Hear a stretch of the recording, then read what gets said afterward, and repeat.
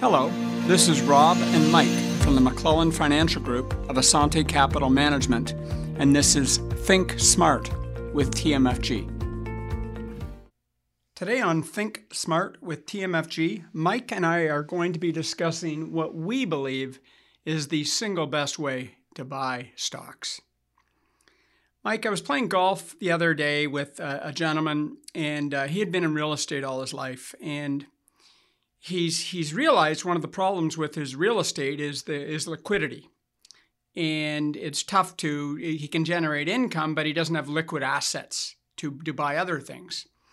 And so we talked about a globally diversified portfolio. And you and I understand that completely, but I thought it might be worthwhile today to really explore what we mean by that. What does a globally diversified portfolio mean? So why don't you start with the big picture, globally diversified? Well, we'll start with globally. So are we investing just in Canada? And the answer is no. There's much more opportunity in other parts of the world. Canada's a great country. And don't get me wrong, Canada's a great country to invest in because it's we have a lot of rules and regulations that make it very safe rather than going to, there's, countries in other parts of the world that you wouldn't feel safe, parts of China, other third world nations that you don't have the regulations you do of Canada. So Canada's a good part of the portfolio. But again, there's limitations in Canada. We have a reasonable amount of oil resource. We have a good financial system, but we don't produce a lot. So if you want to start again these technology companies that have really moved the world forward, you're going to have to start up into the next level, which is U.S., right? And U.S. is a tremendous power, so you got to make sure you have exposure to the U.S. Then when you get outside the U.S., international markets have tremendous opportunity. If you start to go over to the emerging markets, that's where a lot of these products are being produced now. You can't really create an iPhone in the U.S. or Canada now. The parts have to be created in an emerging market. So when you look at all these different parts that are involved in creating something, you want to make sure you have a globally diversified portfolio to make sure your portfolio is involved in all those different pieces. So if we look at it, you want some money in Canada, you want some money in the U.S., you want some money in the international markets, and I guess the fourth category would be in the emerging markets. And just to give you an idea in terms of the breadth of some of these other markets, in Canada, you can buy a little over 400 different publicly traded companies. So that's your choice, 400. That's quite a bit. A lot of those are really small companies. Once we get down to the U.S., you've got closer to 3,000 publicly traded companies that you would think of buying. You even have a higher amount, but typically 3,000. Get into the international markets, you're 3,500, 4,000 different companies that you could put into your portfolio. And finally, even the emerging markets has 25 to 100 to 3,000. So much more choice once you get outside of Canada. What I've always said to people is get up in the morning and try to just use products made in Canada. And by the time you brush your teeth, you're finished. Next, let's look at sectors. So they've done a good job simplifying all the different sectors in the market. So, the first one would be financials. Those are banks, insurance companies, mutual fund companies, anything that's providing financial services. Then we'd have technology companies. We all pretty much understand those. We would look at companies like Apple and Google and so on. We get into real estate companies. So real estate companies, those could be real estate companies that own real estate agencies or buy individual real estate, as opposed to REITs, which are a completely different type of real estate. Then we have consumer services, so companies that produce goods for consumers. Then we have companies that produce goods for just businesses. Then we get into companies that produce just goods for consumers. And then we have the same for goods for businesses. Then we get into some of the stuff we have in Canada. We have basic materials, that would be forestry and mining. We then get into energy companies, oil and gas. We get into industrial services, and as I mentioned, industrial goods. So all these different sectors. And what's unique is each country's got some sort of specialties. So talk about, what are some of the specialties that you would find in Canada? Canada, we're going to specialize oil and gas, mining, financials. That's our big specialty in Canada. When you move to U.S., U.S. is technology it used to not be technology, but in the last, I'd say 2 to 3 decades, technology has taken over the U.S. It used to be an industrial nation back in the 50s. The U.S., remember the massive industrial power the U.S. had. But because of labor costs going up, unions and all that, a lot of that production has moved over to the international markets, which brings over the international side of things. China, areas like that. Because of labor costs and cost of doing business, they can produce things at a lot lower cost than we can in North America. And emerging markets is I'm probably more talked about the emerging markets than the international markets, but international has everything in it. I mean, from finance to technology to you go to a company like Germany, technology that comes out of Germany. Look at the cars nowadays. Most of the cars on the road, it used to be Buy American.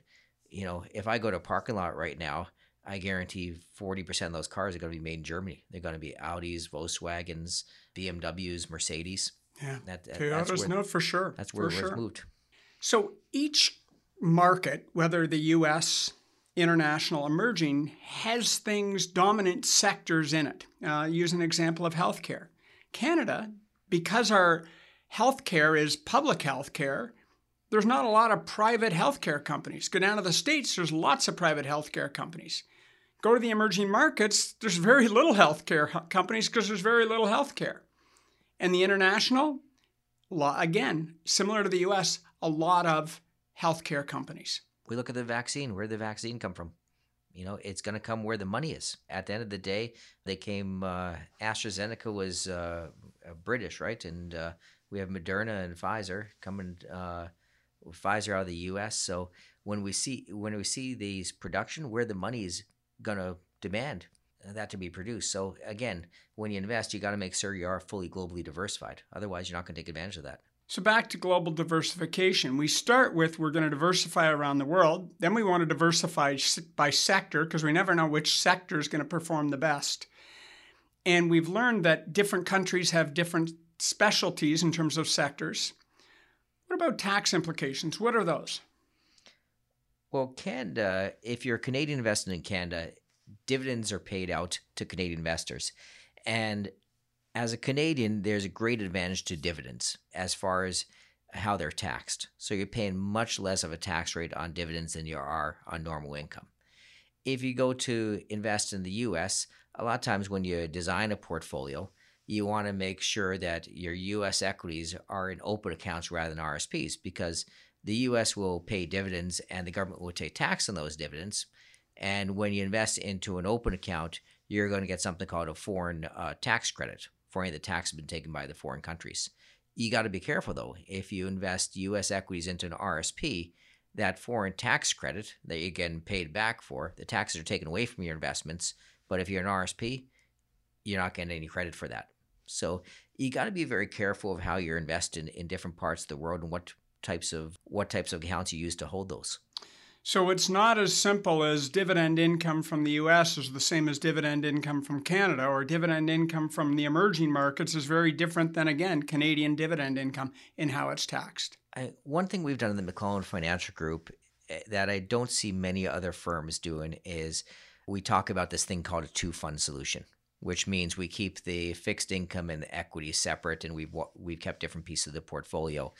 A lot of people have moved to overall balance fund where every account has the same mix to it.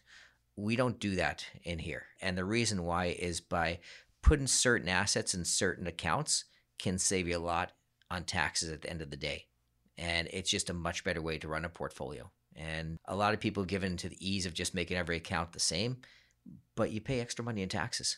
So the simple thought is I just want to buy shares in Tesla, or I want to buy shares in Toyota. But now we got to look at, well, what country is it based out of? What sector am I buying? And what are the tax implications? So that's the easy part. Let's go a little deeper. What's next? Well, after that, you're going to company size. So now you want to have some diversification as what type of size of company you're buying. We know there's a premium for a small cap. So how are you going to put that in your portfolio? So small companies do better than large companies over time. What about middle-sized companies? How do they do? They do a little bit better than large. Okay. But not quite as good as small. Not quite as good as small. Do you want to be all small cap? It's a bit risky. Pretty dangerous. So you probably want some small companies, some middle-sized companies, and some large companies in the portfolio. Yeah. The small company idea seems great, but for the last 2 years, would you want to have anyone not have an Amazon, Microsoft in their portfolio? Wouldn't want to have that happen. So even though there's a premium that you get from the small companies, you still want some of these big players. And remember, small companies do become large companies. So you got to know when to change your allocation on that too. Even sectors, when we got in the sector side, some companies that are in one sector may not remain in that sector. IBM, for example. IBM, we used to think of as to produce computers. IBM doesn't make computers anymore. They have nothing to do with it, right? They're now a business service industry. So they've changed around their business model from the old IBM, which used to produce tons of computers. That's not IBM's game anymore. Next, we get into company pricing. And we've talked about this before. We typically talk about value and growth companies. So value companies are companies that are currently trading at a low price.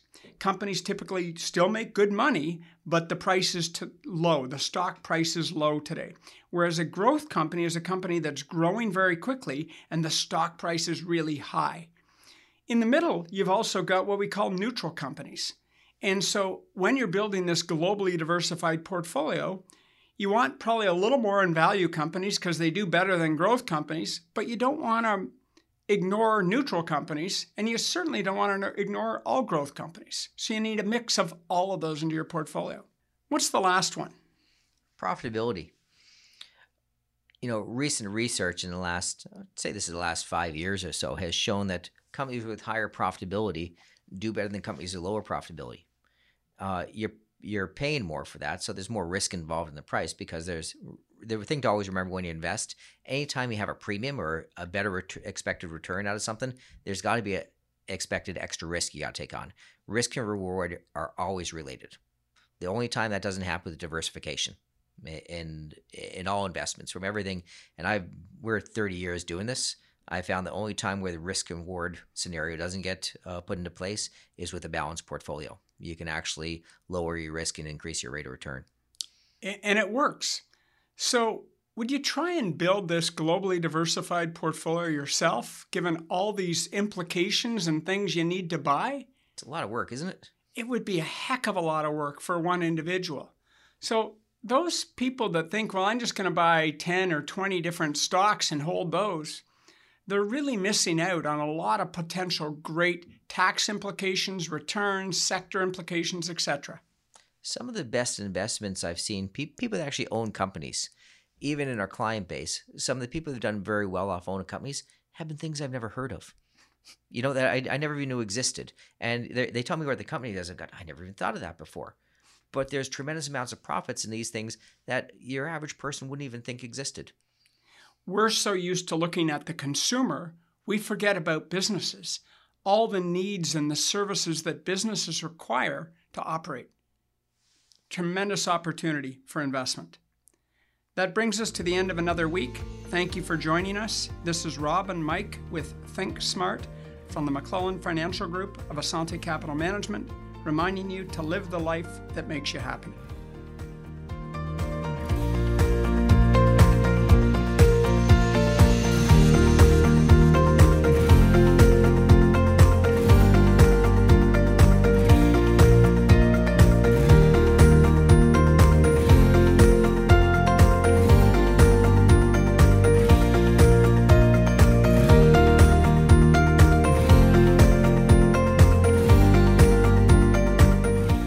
You've been listening to the McClellan Financial Group of Assante Capital Management Limited. Assante Capital Management Limited is a member of the Canadian Investor Protection Fund and the Investment Industry Regulatory Organization of Canada.